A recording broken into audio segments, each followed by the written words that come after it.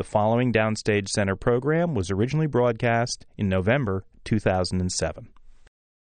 Welcome to Downstage Center, a presentation of XM Satellite Radio and the American Theater Wing. I'm John von Soosten, Program Director of XM 28 on Broadway. And I'm Howard Sherman, Executive Director of the American Theater Wing. Today we welcome Kevin Chamberlain. Hi, Kevin. Hi. Kevin, currently starring in The Ritz on Broadway. He's been in Seussical, Dirty Blonde, Triumph of Love, Chicago, My Favorite Year, quite a few off-Broadway shows, a lot of work on the West Coast in Los Angeles, and a lot of television and film work as well. And we're going to talk about your stage work primarily, Kevin. Kevin, you made your Broadway debut 22 years ago, not in the Theater District, but at Herald Square, Macy's, as Santa Claus at Macy's department store. Well, you did your research, huh? Yeah. So here you are, 22 years later. Your name is above the title of the Ritz. Congratulations. Thank you. And, ironically enough, David Sedaris, who wrote Santaland Diaries, was an elf the same year I was Santa. It was quite a cast. Yes, it was. Well, you've come a long way, roughly 20 blocks north to 54th Street from 34th to Studio 54.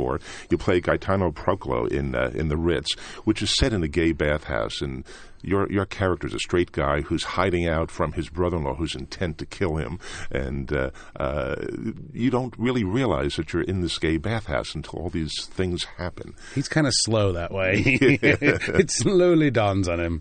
Yeah. How did you get into The Ritz? I was doing a play called Dirty Blonde down at New York Theater Workshop, which eventually went to Broadway, and with Claudia Schiffer and Bob Stillman. And it was a big hit down at New York Theater Workshop, and everyone and their mother was coming to see it, including Joe Mantello. He came one night, and he had just done a reading of that the Roundabout had sponsored of The Ritz with Jason Alexander and Rosie Perez. And that was in 1999. And it didn't really work. They weren't really happy with it. And he came to see Dirty Blonde, and he was like, Kevin would be perfect for Gaetano. That would make it work. So he came backstage, and he said, I want to do the show with you and Rosie. And he said, someday, I can't say when, but we will get this production done. 7 years later, here we are. What did it take over those 7 years? Does he talk about why it took so long to make it happen? Wicked was all in the middle of that. Yeah, that was 3 years of his life. And during Wicked, he got many other offers. And so, he's lining up jobs 2 or 3 years down the line. And one show fell through. I think Blackbird with Jeff Daniel that he was doing was supposed to transfer, and it didn't. And so that ended up creating a hole in his schedule, and he said, now I can do The Ritz. And he called us both, and we were luckily both available.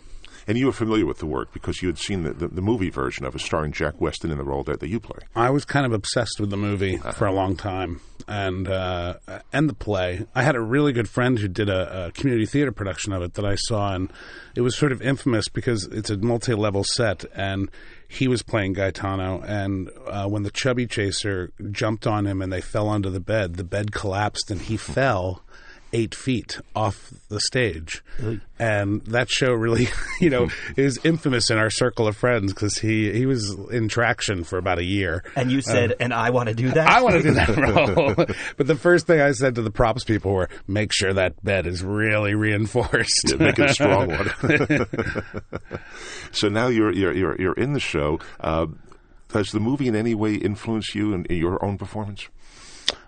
Terrence and I talked about the movie a lot. He actually wasn't very happy with it, And in fact, if you look at the movie, there's a lot that's cut out at the end of it from the play. The big I want speech, for example, where you really find out Gaetano's arc. And, he has this, he's stifled with fear. And because of this experience in the bathhouse and meeting all these odd people he's really built his confidence, and all of a sudden that fear is lifted, and he's actually able to say what he wants for the first time to his wife. And they cut that out of the movie. I don't know why, whether it was a Lent thing. Terrence didn't even remember why they cut it out. But we wanted it to be a farce with heart. And the movie was basically just a farce, and it didn't really have an arc to the lead character, and so that's really what we wanted to give it. Well, Terence has said that he has kept the script essentially intact from 1975. Maybe a couple lines dropped here or there, but basically the same play that he wrote in 1975 is what you're performing. Yes, yeah, but that was not what the movie was. In fact, we've actually stolen a couple things from the movie that he had rewritten and some cuts that he made. The period being retained as 75 certainly is a play that is set in a particular milieu, a particular time in gay life. Were there discussions of understanding what a place like this was at that time? Because it is now a time capsule. It is. These places don't exist anymore. There's a great movie called A Night at the Baths that we all watched that was shot at the Continental Baths, which the play is based on, which was in the basement of the Ansonia Hotel. I don't know if a lot of people in this new generation realize that, and then it ended up turning into Plato's Retreat, a heterosexual bathhouse. And I think when Terence talked to us the first day, he said, I wrote this at a time of incredible happiness and celebration. People were celebrating sexual freedom, and it was one of the happiest times of my life. And he said, if you can bring that kind of joy to this play, that's what where my mindset was, and I hope you can bring that. And then he left us. He wasn't around for the rehearsal process at all because his work was done. We weren't doing a new play, which had to be rewritten every night. Well, that was some 32 years ago, and certainly in those years, the way that gays are perceived in general has changed in our country, and the whole gay life thing is much more acceptable now than it was back then. Sure. How do audiences today react to the gay themes as they were portrayed in 1975, which is basically what you're doing? Well, what's interesting is watching. You can imagine what the audience watching a play that takes place in 1975 at a time they must have been. Well, they were. Terence has told us they were shocked. People got up and left. People had no idea of this underground world. And now people have a much more awareness of it, and we're 32 years after, and it has this innocent nostalgia to it that it was like, wow, people actually walked out of this. It's so sweet and simple. I mean, you don't even see two guys kiss in this show. There's nothing really that offensive. There's a couple lines about Crisco oil party. That's about it. So how do both straight and gay audiences, though, accept it nowadays? Because there's a lot of, I wouldn't say stereotypes, but a lot of the characters are would be stereotypes. In a farce, farces are written in primary colors. Uh-huh. Characters, you have... This show is an equal opportunity offender. It's got the classic Italian mobster. Mm-hmm. It's got the very flamboyant gay characters. It's got the screaming Italian wife, and the sweet, innocent little henpecked husband. And so Terence wasn't worried about offending anyone. In fact, the producer of the original production of this really had no idea how subversive it was. She was a European woman, and she just thought it was a charming little farce. And it was a shock to her when the first Broadway previews happened that people were actually aghast and didn't know what to make of it. Well, there's one point in the play where your character, who is a little bit slow on learning that he's in this gay bathhouse, that he suddenly realizes that these men are gay, and he is talking to the character that Brooks Ashmanskas plays called Chris, and he's referencing two of the other characters in the show, and your character says something to the effect of, what about Tiger and Duff? I thought they were normal, and the other character says they are normal. What sort of reaction does that line get nowadays? Because it must have been a very shocking line in 1975. Sure. Well, my character represents the majority of the audience, and there's also a line right after that where he says, straight people don't like gay people. They never have, they never will. And my character actually starts to take offense at that, but then it sinks in and says, you know what? I think he's right. Subtextually, he's processing all that, and that's one of the first chinks in the armor that happens for this character. Is he starts to melt a little, mm-hmm. and realize that he can actually have a conversation with someone that he doesn't particularly understand.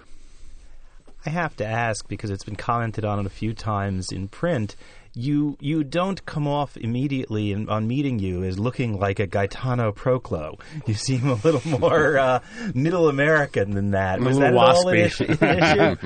No, it's actually never been brought up. I mean, there are lines actually in the play that say, he's not of the family. He's not one of us. So we kind of wrote it off as, I'm Northern Italian, they're Southern Italian. I got the blonde hair. Yeah, I don't really. But, Jack Weston was from Cleveland. He wasn't very Italian looking either. I mean, it's not a necessary physical attribute for the role. But in fact, you may have touched on it just a moment ago, which is you represent the audience. Exactly. And if you were too much like the rest of the Italian family, perhaps you wouldn't be as easy for people to associate with. He wouldn't be ostracized as much. Yeah. Well, let's jump back and talk about how you got started in all of this. We've heard about the famous Macy's Santa Claus appearance, but how'd you get started in theater? I had a really active. I was your classic chubby kid, and I was looking for a way to stand out as a little kid. And I'd taken piano lessons and loved musicals, and I think going to see Oliver, the movie of Oliver, was very seminal experience. And we had a really active community theater.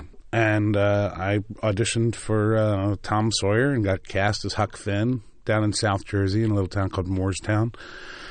And did roles like Smee and Peter Pan, The Cowardly Lion and Wizard of Oz, Laser Wolf and Fiddler on the Roof. And but as a child? As a child, yeah. I mean, these were my... You were the great 12-year-old Laser Wolf. Yes. That was my Lear as a child.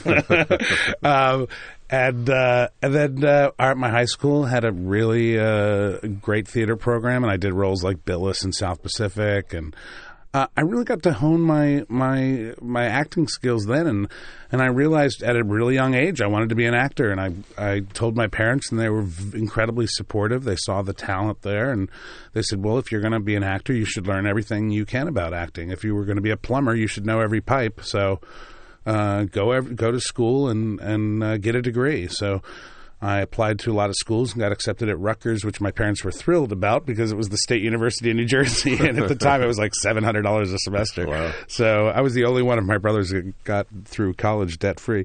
And I worked in the summers as a singing waiter, which was actually an incredible experience down at a place called the Show Place in Beach Haven on the Jersey Shore, next to Surflight Summer Theater, which actually Seth Rudetsky worked there, and a lot of Broadway people.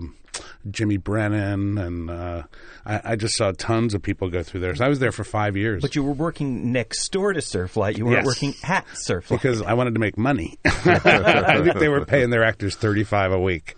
That's probably a great way to learn performance skills. Well, you're performing in front of people 3-4 feet away while they're eating ice cream. So you're competing with a hot fudge sundae, and you got to be good to compete with hot fudge sundaes. It's a way of getting over one's nervousness of appearing in front of people. Exactly. That close to them. I've never been nervous since singing. Well, what was your first paying gig in a theater, not at a restaurant? 1983, I got cast in a summer stock tour. There was Pocono, Bucks County, and Falmouth Playhouse. It was a 3-theater circuit. That was their first year that was equity. But this guy, Ralph Miller, who still owes me money, he was pulling some shady stuff and was hiring people with equity contracts and not paying them. So I ended up doing Guys and Dolls with Donna Pescow and Joey Travolta, and On a Clear Day with Diana Canova. And then the equity pulled all the actors out. But that's how I got my equity card. And then I got a TheaterWorks USA tour when I graduated school and did that. It was written by Doug Cohen, wonderful So you were still composer. in school when you did the... Yeah, I did the summer stock. The summer stock, Yeah. And then after I graduated, I got a job. I was doing... Do you remember the play The Foreigner by Larry Shue? Sure. That was being done a lot at that time, and I was playing Ellard all over the country, doing regional theaters. It was like, that was my next Lear role. And then I got cast in at the McCarter Theater in the Resident Company, which was a dream come true. and I got to do a whole two full seasons of plays there. And that kind of training is invaluable. You cannot. It's a shame it really doesn't exist anymore. What kind of shows were you in there? I did Born Yesterday, Tartuffe, Christmas Carol, which, was death, taxes, and A Christmas Carol, the three things certain in an actor's life. Sarcophagus, which was a play about Chernobyl. Dividing the Estate, we talked about. Well, there was a wonderful musical that we did a production of called Smoke on the Mountain, which ended up transferring to New York. And that was my first gig in New York. It was a bluegrass gospel musical written by Connie Ray and musical direction by the Pumpways and Dinettes guys, Mark Hardwick and Mike Craver. And we played at the Lambs for a year. And I ended up getting an agent through that, and that really catapulted me into the New York theater scene. That was an off-Broadway show, of course. Right. Can you tell us a little more about what your part in that was? What introduced you to New York? I was Reverend Mervyn Oglethorpe, and I was a Southern Baptist. It was brilliant. It was sort of real satire on a Baptist revival meeting from the 1930s, and I'd have lines like, it was a brilliant. It's actually one of the most produced musicals in America. Down below the Mason-Dixon line, really? Everyone does it.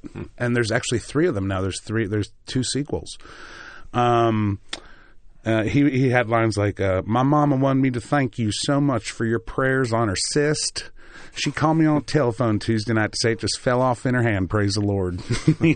Really great stuff like that. There was a band on stage, a family of bluegrass singers, and it was a wonderful little show. And we had a big church audience, and church groups would come up and see it. And at the beautiful Lambs Theater, which I don't know if it's even still in existence anymore. If they're doing shows there. Don't know. I don't believe it is. I think I read something about it closing down. It's sad. Recently, it used to be the Lambs Club, which was, Irving Berlin was a member of that, and George M. Cohan. It was a beautiful theater. So when did Broadway beckon? I auditioned for a workshop of My Favorite Year that Steve Flaherty and Lynn Ahrens had written based on the movie. And I got cast in the chorus. And I started out a gypsy in the chorus down at Lincoln Center. And we did the workshop of that, and then I did the full production. And when was this? Time? 93. 93. Yeah, and then Lincoln Center liked me a lot and cast me in Abe Lincoln in Illinois the next year, which was a unique experience because there was 50 people in the cast, and it was 3 hours and 35 minutes long. And I was on at 20 after 8 and 20 after 11. I had 3 hours off. And what did you do in between? I actually, a couple of nights, I had a friend in a show down at the Duplex, and I snuck out one night and took the subway down, saw him at a show, and made it back with an hour to spare. I was going to say why stage managers get gray. Yeah. You just hope the subway doesn't get stuck. Someone ratted on me, and the next day there was a sign up on the board, no actors are allowed to leave the theater. So you read a few good books during that show, I guess. A lot. We played ping pong a lot. Really? But we had a great cast. There was Sam Waterston and led the cast, and it was a great group. Well, we moved quickly past My Favorite Year, and I want to jump back to that because I've read some of other interviews with you, and you've talked about the workshop process, which was extensive for that, and workshops come up a few times, and I will come up a few times as we talk to you. So you talk a little about workshopping that show and its transition to the stage. Workshops are incredibly dangerous because the audience will create the perfect production in their head. They will design the costumes. They will create the sets while they're watching it in this bare-bones rehearsal room. And it's great for the writers because they get to hear it in front of an audience for the first time. But anyone who sees a workshop and then sees the first physical production is bound to be disappointed, and including the creators. And so it creates a sort of a kettle of too many cooks that are going, well, this is how I saw it, and this is how I saw it. It's very dangerous. So I think if I were to produce a musical, I would just put it up out of town, way out of town, in a small physical production, and build it from there because it is incredibly dangerous. On the other hand, it is invaluable to the writers, and it's wonderful for actors when they can create a role in a safe environment and actually profit share in the long run with these new Broadway workshop contracts, because our work informs the playwrights a lot of times, and I believe that the actors should share in the profits. Can you explain that a little bit more, what that's all about, how that works? Ever since the Chorus Line cast members sued the original producers, saying their lives were up on stage, and that they should share in the profits. And they won, and so they share in like a point. And I've done a couple like Marie Christine. That made a lot of money. I have a point in that, or an eighth of a point. And so they try to get around it a lot of the times, but like they'll do workshops in Canada, for example. That's what they did with Seussical to get away with not having to give us any profit share. Garth Drabinsky at the time, who was running Clear Channel, he decided to bring us all up there and give us our Canadian equity cards and pay for our equity cards instead of profit share. It was maddening. So this is typical now of all shows at development workshops that by actors' equity contract, the actors participate as creative people. Yeah, they share 1 point. Interesting. With My Favorite Year, was that a case of the imaginary show that was seen in workshop didn't quite make it to the stage, yeah, you think? Everyone came and loved it. Went nuts over it. And the original workshop was Victor Garber, and then he couldn't do the full production, and they recast him with Tim Curry, which I think it was a different interpretation, and I think ultimately Victor was much more Alan Swanish, than Tim, but it got so rewritten, and there were so many cooks coming in. They had show doctors coming in constantly, everyone from Neil Simon to Wendy Wasserstein, to do book rewrites and tweaks here. But I saw a production of it recently out in L.A. They did a concert version of it, and the score still holds up. It's a fantastic score. I think it's ripe for an encore's production very soon. I think enough time has passed. Speaking of Encore's productions, they did a production of Chicago about 11 years ago, which is still running on Broadway in revival now, after 5 Encore's performances. And you, at one point, played Amos Hart in the revival of Chicago. Yeah, I thought, it's actually the law now that all actors have to do Chicago before they die. You have to do Law and Order for television. You have to do Chicago for an act. And what's nice is that you can pop in for 3 months. I live in Los Angeles now, so I enjoy being able to do a show just for a short amount of time so I can get back and make some money. Now, when you were in the show, who was opposite you? Who else? Usher, the rock star, which playing Billy Flynn. There was quite a wild young girl demographic in the audience. They were screaming every night. And the wonderful Rita Wilson, Tom Hanks' wife. But because of My Favorite Year, Stephen Lynn remembered me and cast me in the first workshops of Seussical, which also suffered from, the workshop syndrome. Well, let's go right to Seussical then. We'll come back to Triumph of Love because we're skipping past that. But I remember hearing out of that Toronto workshop, I had a friend who came out of that and said it's going to be the next Lion King. It was quite remarkable. What was the experience in the workshop in Chicago? Let's not talk about what happened after. It was in Toronto, actually. I'm sorry. The workshop, yeah. It was one of those... if you remember Paul Sills' Story Theater, it was very much like that, where, if you have a little lake, you bring out a piece of blue fabric and you put it down and that becomes the lake. Wonderful little inventive things. It was all about the imagination. We just had some scaffolding. Everyone wore sweatpants, colored sweatpants. I was in gray sweatpants and a gray shirt. Playing Horton the Elephant. And everything was very representational. And the emphasis was on the actor and telling the story. And that's what I thought we would be doing when we came to New York. What became the design concept was more of a Cirque du Soleil kind of Las Vegas thing. that blew up into a $10-12 million production, and it just suffocated the show, and really distracted everyone from the actual work that needed to be done, which was basically just trimming the story, which TheatreWorks USA, ironically, finally did with Stephen Lin this past summer. They performed it down at the Lucille Ortel, 80 minutes long, which is what it should have been done with, and it should have been done, and they did it as story theater. And it was an incredible success, and the best-selling show for TheatreWorks USA that they've ever had. And a hugely popular show across the country. It's the most produced musical in America. Yeah, I went to see it at my high school, ironically enough. It was a very moving experience. In Boston, the show was much scrutinized because it didn't just come directly to New York. Can you talk about being in a show that was going through a lot of changes? It was unique because it was the first show that suffered from internet gossip. The new gossip boards had just been put up online, and we had never seen anything like that. You'd have a couple of friends come to the show and go, they need to fix this, they need to fix that, and you knew who the source was. But we started reading this stuff, and you didn't know who was posting it.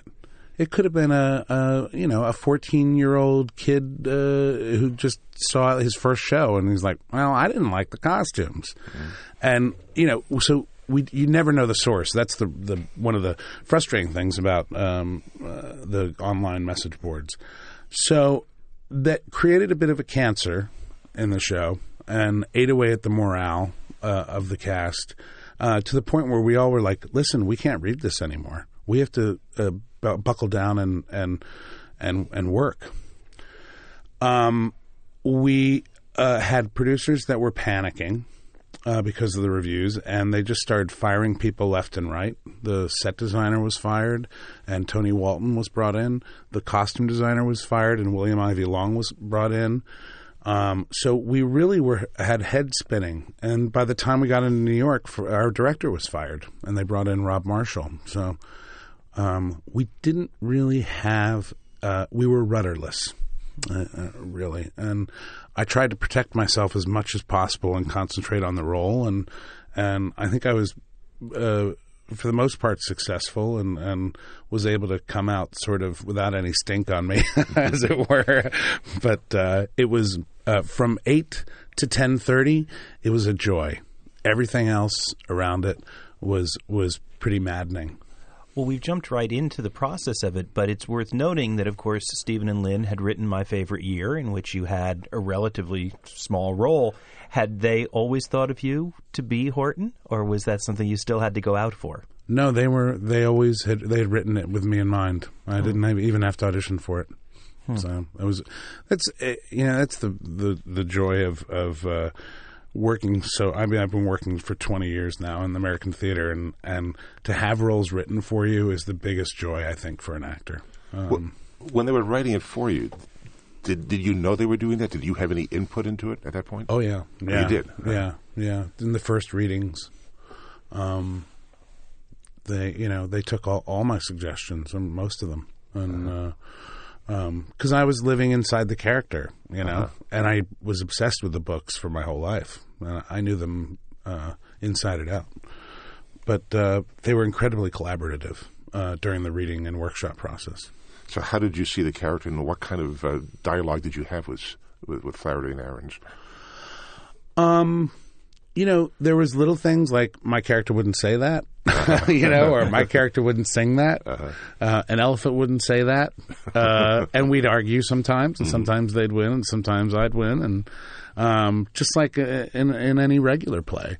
I became obsessed with Dr. Seuss's biography and the darkness in his life that surrounded all these wonderful light stories. And from a wife who committed suicide to, him actually being childless. He didn't have any kids. So I found that incredibly ironic. Of course, his widow, Audrey, was still still around. Was she involved at all in the development of the musical? She came to the opening night in Boston and was incredibly supportive. She loved it.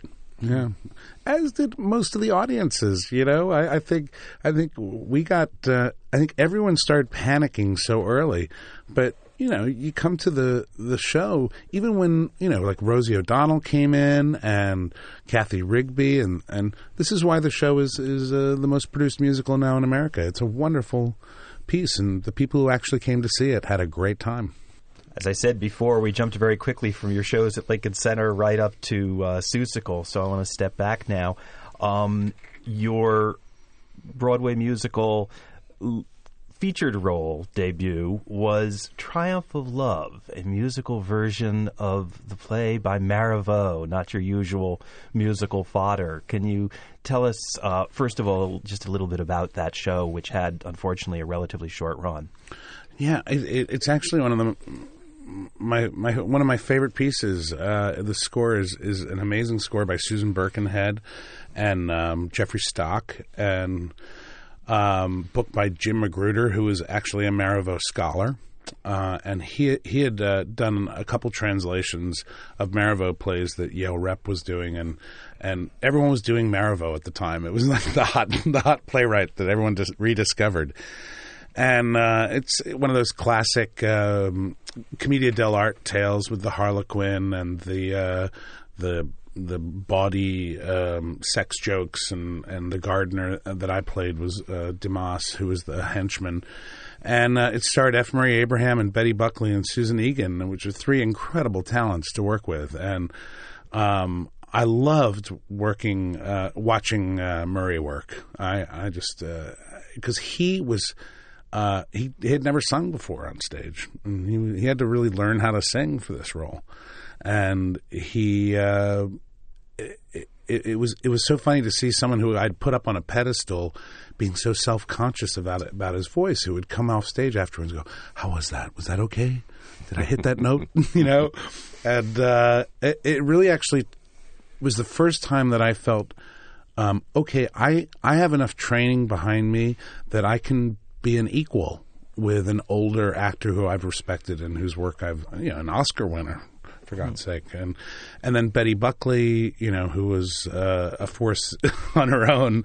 And it was interesting to watch those personalities. And Michael Mayer, it was his first show. First Broadway musical director. Yeah. And so dealing with all these huge personalities was a real Rubik's Cube for him, because he and Susan Egan, who was making her big, after it was her first big role after doing Belle in Beauty and the Beast, and she wanted to really show that she was an actress, and so there were a lot of egos involved, and so it made for a very colorful rehearsal process. One of the best parts about it, though, was one of my closest friends, Roger Bart, who we went to school together. We've known each other for 25 years. He played opposite me, and my friend Nancy Opel, who was also a good friend. So how did you deal with all this going on around? I sat in the corner and watched and laughed and was able to come out with a couple of really good stories that I can't mention on the air. Oh, go ahead. It was really one of the what was frustrating, too, was that again, it was one of those workshop processes where the workshop was incredibly successful, and then we started tinkering during previews and too many cooks, and I think Betty wanted. There was a wonderful song that was written for her in the second act that's actually on the album as a bonus track, but it actually ended up having to be cut because it didn't really propel the plot. But she didn't have a big second act number. And so I did not. I can imagine that conversation of Michael Mayer having to go into her dressing room and say, "Your big second act number is cut because you're actually a supporting cast member. You're not a lead, and it's not furthering the story." And must have been incredibly tough for her. And they never considered writing a number that would work for her? It was too long. The show was too long, as it were. But I think that one's ripe for a revival because it's a really wonderful score. it is that rare thing, which was a very small, classically based musical, as you've already said, on Broadway. Was there ultimately a disconnect between the demands of what people look for in a Broadway musical and the scale and heart of that show? Yes and no. I think there's room on Broadway for small musicals. I think they're actually pretty attractive for producers because it's a small cast and one set. And I think, sadly, audiences want to see their $100 worth. They want to see something fly. They want to see some scenery move. And we didn't really have any moving scenery. We had just a couple hedges that kind of slided in and out. But yeah, I mean, it's sad. I think the audience is creating a demand to see what get their money's worth. It's sad. Unfortunately, this kind of is the age of the big spectacle on Broadway, the big spectacular shows. Well, shortly after you did that, you went to an even more intimate musical off-Broadway at the Drama Department as Thousands Cheer, which ran over the summer. It was just a summer production, as I recall. Tell us about that show. As Thousands Cheer was, bar none, the perfect theatrical experience of my career. Why? Everyone was doing it for the love of it. Everyone was making $125 a week at Drama Department in a little tiny space in the Greenwich House down in the Village. And it made me realize, after going through all these big Broadway flops, what I got into the business for. It made me realize that art can prevail above commerce. And we had a very simple set. Chris Ashley directed it. Wonderful design. And, oh, my God, I mean, that cast, Howard McGillen, Judy Kuhn, B.D. Wong, Paula Newsome. It was a great group of people. And we got to bring back the art form of the review, which, ironically, the next couple of years later, Encores did Ziegfeld Follies of 1936, which I got to do, and then most recently Stairway to Paradise, which I got to do. I guess I'm the review guy now. But I got to do, like Bert Lahr sketches and stuff that I've always been a big fan of vaudeville in the review form, and it's a lost art form. And for the people who saw it, which were very few, because it's a 99-seat theater, it was a real step back in time. And what was also incredible about that experience was Kitty Carlisle, may she rest in peace, was there protecting her husband's material. Moss Hart had written the book, and she was so excited to see this piece revive that she thought she would never see again in her lifetime. There's a great story. There was the song Easter Parade was originally in the Thousands Cheer, and Tommy Tune was doing a production of Easter Parade and had the rights to that song. And Kitty wanted Easter Parade in his Thousands Cheer in our drama department. And so they had to deal with all these lawyers and stuff.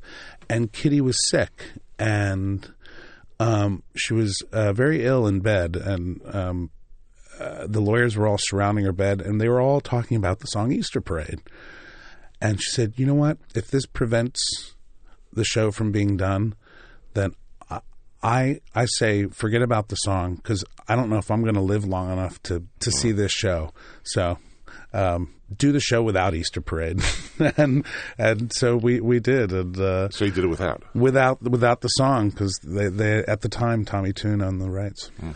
Well, in contrast to some of what we've talked about with workshops where it's about building up the new show, here was a case of a virtually unseen show that, but certainly one that was established, decades before. How much of that coming together was choosing what worked today and what worked for that cast? A lot. We actually did 2 workshops of that, 2 readings, and a lot of references that people would not get. And I think in the final production we still had a lot of names and because it had to do with the celebrity, the show. So there were a lot of names that people didn't really get. But we were doing the show as a time capsule, as a museum piece. as well as creating a new production, because the original production had over 100 people in it, and we did it with 6. So. Well, the original production was basically a series of scenes based on newspaper headlines. Right. Some of them humorous, and some of them, the weather, heat wave came from that show, and the famous lynching, the black man being lynched. Yeah, in the Supper South. Time. Supper Time came out of that show. So did you have to make a lot of adjustments because when it was written in the 30s, it was a totally different era, and here you were doing it, half a century later?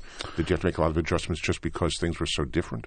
No, we wanted to create. We actually couldn't make any changes to the scripts, but we wanted to be true to the material and present it the way it was presented back then.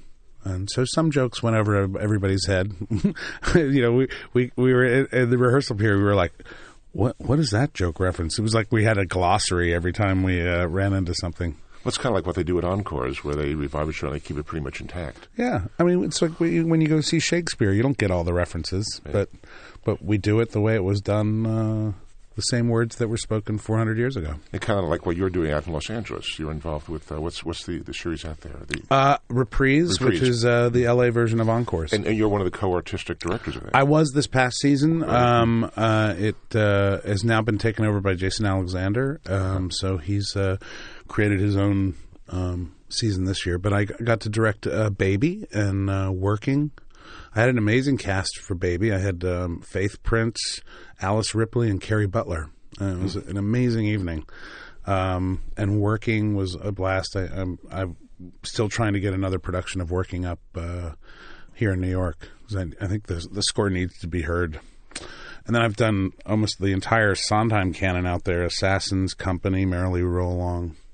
It's a wonderful organization. Now, was that your first directing experience? Or had you directed I directed in college a lot. Well, your first professional directing experience? Yeah. And I'm directing in June. I'm doing for NPR the Plays the Thing, their play reading series for LA Theater Works.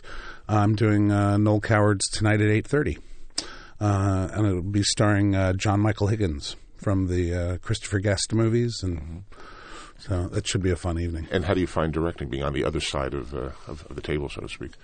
I find it incredibly easy. I love it. I really do. I love working with actors. It's my favorite part of the process is the rehearsal room. There's something actually. I actually get a little sad after the first performance of a play because it's not ours anymore. We have to. The audience is now telling us what to do, as opposed to our own instincts and our own spontaneous, organic thoughts. So it's quite a joy to be able to sit back and watch something that you've helped create. As we wind our way through your career and before we get to Dirty Blonde, I want to ask you about 2 more workshops. We keep coming back to workshops. First, one that you have been quoted as describing as the Moose Murders of workshops, namely Muscle. Yeah. Tell people a little about Muscle. Well, the reason I say it's the Moose Murders of workshops is because people say they saw it even if they didn't.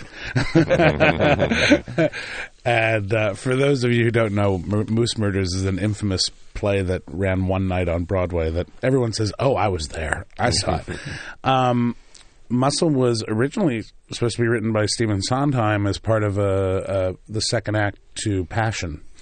And he abandoned that when he realized Passion was a full theater piece. And Bill Finn inherited it with James Lapine writing the book and Ellen Fitzhugh writing the lyrics. And it was based on a book by Sam Fussell, rhymes with muscle, and about a guy who gets mugged on the New York City streets and ends up going to the gym and creating armor to protect himself, and gets sucked down the rabbit hole of the bodybuilding world. It was a really interesting concept and a great score by Bill Finn. I don't think, and James will probably say the same thing, that they kind of lost their way as to the spine of the story, because it's a pretty simple story. And the book itself is a rather internal book. It's about this guy's journey of his own self-discovery through bodybuilding. Yeah. And his the dichotomy of him coming from an academic world and then getting sucked into this world that's all physical and has nothing really to do with the brain. It's all the body. But that's actually ripe for another production too. I think that score should be saved and reworked. I know James is still interested in doing it. And ironically, that show, see, it always leads to another job. Is that I got to meet James Lapine, who really changed my career. He and I struck up a very, very good friendship, and he saw potential in me, and he wanted to create a theater piece for me. And at the time, he had commissioned Claudia Schiffer to write a piece about Mae West, and he had read an article in the New Yorker magazine, and he said, "I want you to write it for you and Kevin."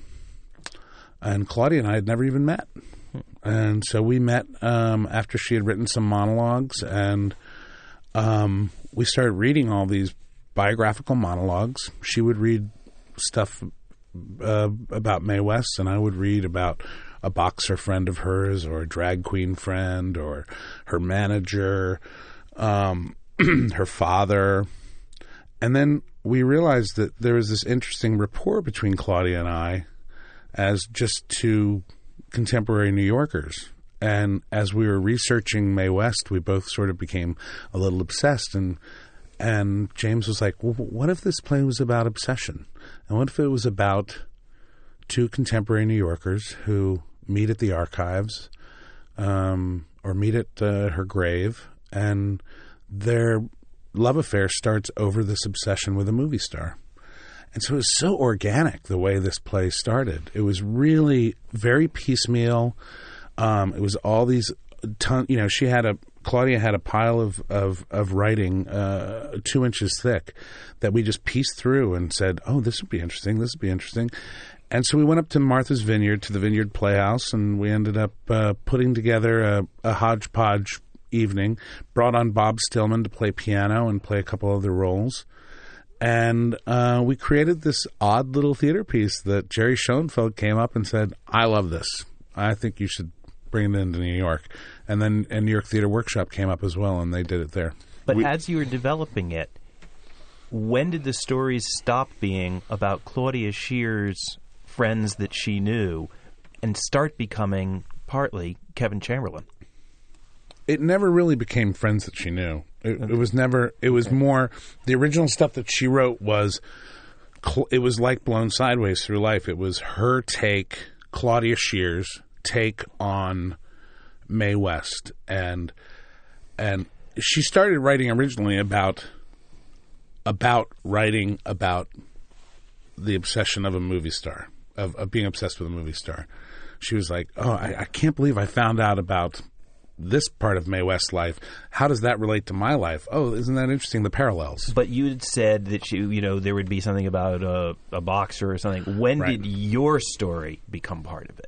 Because there were elements of your life that she incorporated. There were. It trickled in. It trickled in here and there. We went out to dinner one night, got a little tipsy, and I started talking about the fact that I was a New Jersey heavyweight champ wrestler in high school. She's like, oh, my God, that's fascinating. You don't seem like a wrestler at all. Mm-hmm. This would be great. And the next day I'd come in and the rewrites, there it is. There's some biographical stuff. And the fact that both my parents passed away very young is also in the play. And I don't know if we actually, in this conversation, mentioned that it's Dirty Blonde we're talking about. Yes. We mentioned it much earlier, but yes. Just now we mentioned. So Dirty Blonde. There was some great. The best part about Dirty Blonde was afterwards people would come back that had worked with Mae West, and the stories that they shared were just, I'll never forget them. One of my favorite ones is a guy that was a Mr. Universe, and he was one of her backup dancers in her Vegas nightclub act. And after the show, she would have a Mr. Universe on either arm escort her through the casino. And one day as she's walking through, one of the croupiers says, "Hey, May, I'll lay you 10-1." And without missing a beat, she goes, "It's an odd time, but I'll be there." Had you known much about Mae West before No, the show? not all I knew was come up and see me sometime. And I think she did a Dannon yogurt commercial when I was a kid. I remember that. And I think I'd seen Myra Breckenridge and Sextet, her later films, which are just train wrecks, you know. But what a fascinating life. And now I live right down the street from where she lived in L.A. I always think of her when I drive by the building. Well, that last workshop I wanted to bring up was Wise Guys. Yeah, yeah, that was a real thrill and disappointing experience at once because, you know, as a musical theater actor, you want to work with Stephen Sondheim, and especially on a new show, and so that was a thrill. And although the first time I sang, he had written a little ditty for me. It was a gold miner that's coming in singing about gold. And after the rehearsal, he came up to me and went, "I didn't understand one lyric." And I was like mortified for a week. So from that day on, I was like over enunciating. But You're the best spoken prospector in town. Yes. And I got to work with Sam Mendes, which ended up being an incredible experience. He's an amazing director, and I think we ran out of time with that show. It was by the time the first performance of it was up, we'd only had the first act written, and I think it got really panicky, and because it's a great score. If people haven't listened to the score, it's now called Bounce.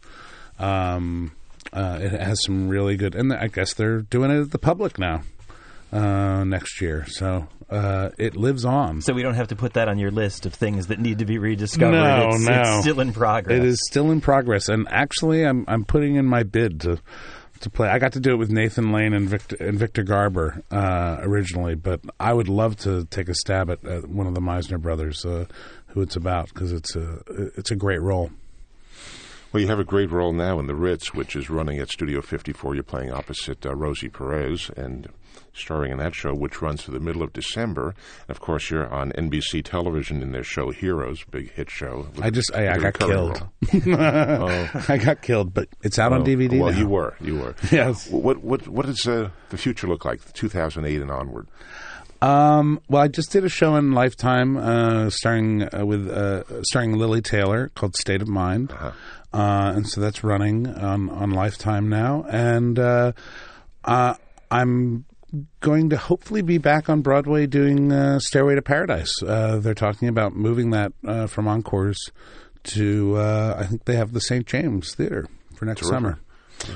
So barring Kristen Chenoweth's TV schedule and my schedule, hopefully we'll be able to get that mounted. It was a wonderfully received staging that Encores did. Really amazing. Jerry Zaks did an incredible job with that. Yes. Well, Kevin, thanks for being with us today on Downstage Center. Appreciate you coming in. I had a great time. I can't wait to listen to this in my car. Okay. and your Toyota Prius. Yes. Thanks, Kevin. For the American Theater Wing, I'm Howard Sherman, reminding our listeners that these programs and all of the educational and media work of the American Theater Wing is available online, on demand, for free from our website, www.americantheaterwing.org. And for XM Satellite Radio, I'm John Von Soosten for Downstage Center. That is a wrap, and thank you. The American Theater Wing encourages all of our podcast fans to share our programs with friends and colleagues, but we remind you that any commercial distribution, commercial use of our programs, or program modification is prohibited without our express permission. We appreciate your cooperation and invite you to contact us with any questions. Thanks for listening.